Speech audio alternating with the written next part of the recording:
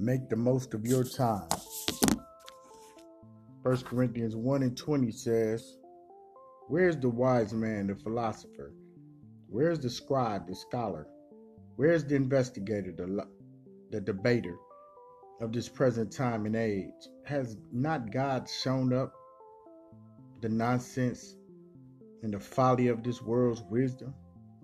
In Ephesians 5:15-17 says, God's word says that we are to live purposefully, using wisdom and sensible, intelligent people.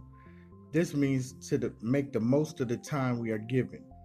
Equal time is given to us all, but we don't always use wisdom to keep from wasting it.